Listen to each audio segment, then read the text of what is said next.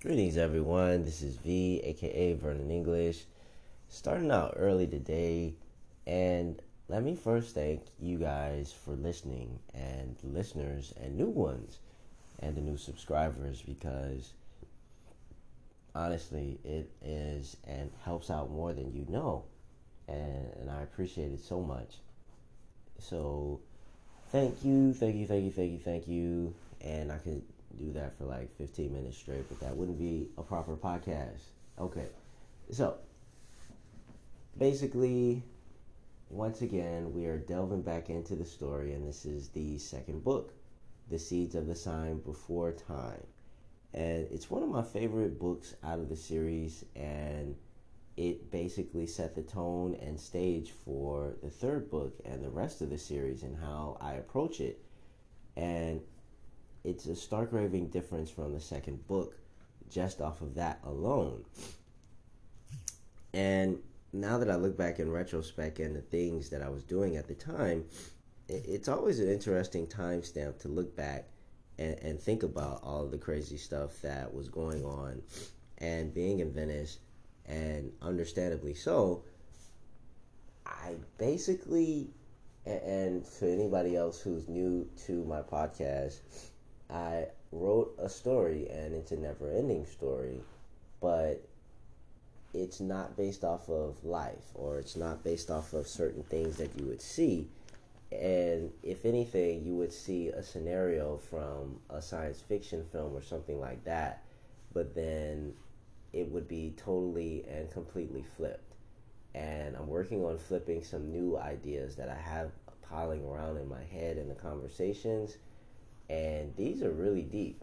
And I'm curious as to the level of how deep I can go with them without touching upon religion, or without touching upon certain ideals that have been around for longer than I've been alive. So, yeah, it's a cool thing, and I've been going into the series a lot of times, and curiously enough, I wanted to see where and how I could flip these stories, and that's why I'm excited about reading the second book to you, because the more I read, the more I get understanding of where I should go and how I should develop the series a bit more. And before I go into the next series, or the next installment, which is Backgammon Raggedy Roar, I wanted to talk about just, and I did it on the last installment, of the context. And the context is generally in the sense that there are a lot of things going on in said story, and a lot of moving parts. And if someone was just to pick up this audiobook or series, and to look into the context of what I am and what I have been bringing as an author, they would say, well, he's confused about a lot of different things. It's quite chaotic, and it looks like something from da da da da. And I would agree wholeheartedly and thank the person for giving me a frame of reference out of all of these different things that have been happening. Generally, in the context of this said story, one can surmise that I was looking for a story about a android or a synthetic being, or whatever the case may be, that could embody a sense of human emotions and bottle them up and then erupt them in a very humanistic, and I say that gingerly, approach.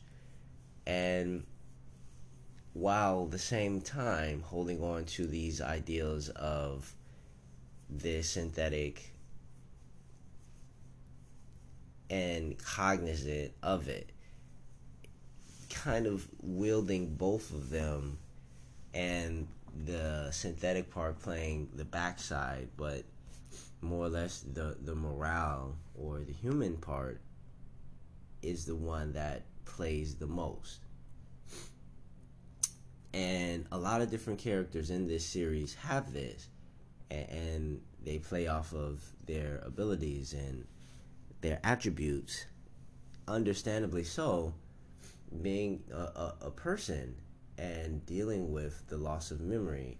But this one in particular is the one that I have in a dreamscape, if you will, but I only allude to it. And the death of, or lack thereof, because he could very well be dead, but he's alive. And it's a cool thing to see just this confusion and then overall sentiment for the reasoning of this person just living, and then questioning all these different things the way a normal person would. It makes absolutely no sense to a rational mind to have floating spheres and I don't even know what you would call them, islands floating around you, and then trying to figure out your place in it, and the mystery of discovering how you know this said being or flirting spirit or whatever you want to call it, and trying to figure out its motion and rationale for speaking to you. And that's where Langston generally is. He just basically woke up and got thrust into this makeshift dream. And it really, really goes back into how I wanted to introduce a lot of different characters, and I did so in the first book. But in this one, it actually had a personality to it, and it spills over into the third book, where he could actually tell and talk about certain things and understand that even in the story, I actually even jokingly tell people that, oh, well, this character is confused now, or this character is this. And that always adds to a sense of flavor or sentiment, because I love this part of it. I love how it always comes down to understanding a character's motives, and then even after learning the motives, they still are trying to figure out and piece together a piece of their lives, or a portion. And so that's all. And the Backgammon Raggedy Roar is the continuation of it. And Langston is the main character for this said story. And then you have Elroy, and Elroy is a different type of entity. I don't even allude to him being a disembodied spirit or anything like that. It quite mysteriously so, he could be something else, and I never give that reasoning as to what he is, just because. And I say this often, but I got this quote from a famous person, and he said that we were spoiled, and that there were so many different things, not including Wikipedia and the internet, but just in general, where if we ask something, we always get this answer. And he was saying that perpetuates certain differentiations in one's thinking, and that the way that he grew up and the way that he knows that his reality is that there are many things that have no answers to them, and it adds a bit more mystique or flavor to it. It adds a sense of pride, or it adds a sense of what would you call this, gumption on someone's part for them not knowing. And then it adds a sense of pride, so that, and not based in ego, but something that someone can discover for themselves without telling them what all the details are. And so I leave many things ambiguous, and I have just a random conversation of just many different things, and it goes on and on and on and on, and talks about different stuff.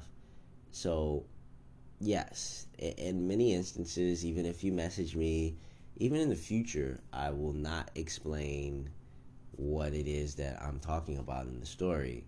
I'm just going to have someone interject what their theory is, and I'm just going to nod my head. and laugh and smile and say, okay, that sounds really good. So, basically, the story Backgammon Raggedy Roar, and I mentioned this before, was a game. And so, the game of, if you could think of Pong, or you could think of tennis, or anything else, was this going back and forth.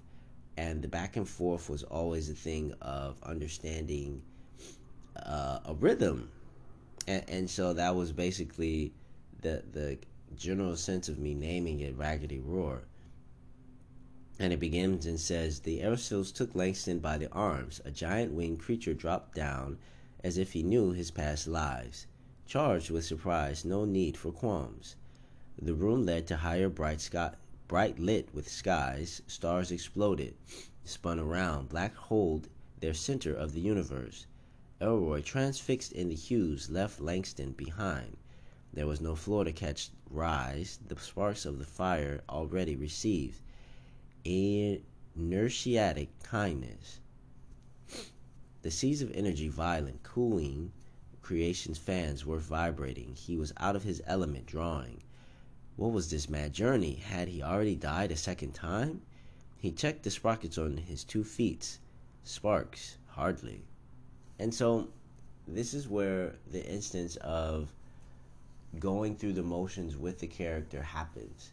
And I wanted this to be very lighthearted, and there was so much seriousness in the first book that it almost sucked out all of the seriousness from the second, even though there are serious moments and things that continue, and I continued them in the third book.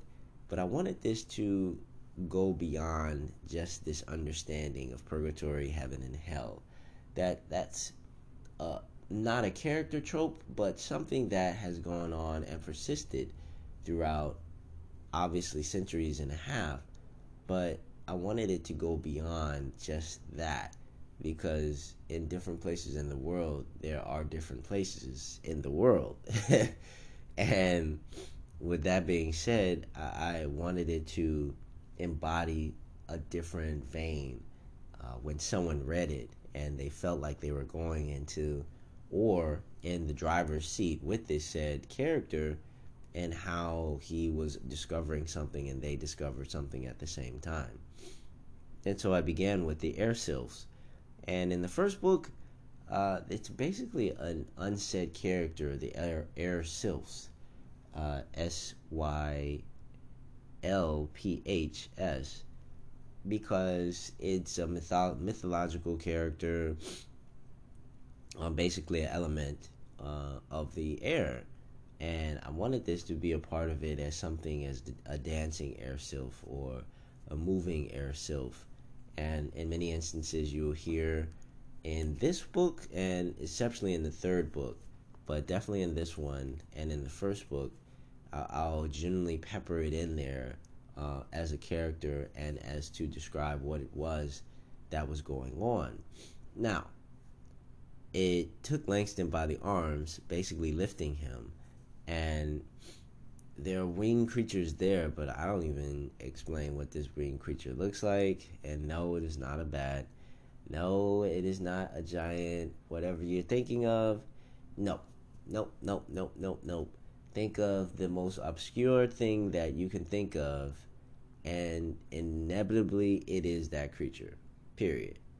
And it says he was charged with surprise, no need for qualms. And so basically, after speaking with Elroy, and in the last installment, which was Tumultuous Twos, you have this unequivocal, weird, awkward meeting, because Elroy is the one that is claiming to have sent Langston on this journey. And whatever journey that is, I don't even think Langston has the time nor the patience to ask him. It just so happens that there's so many things moving on in this said scene. And it's incredible to see, because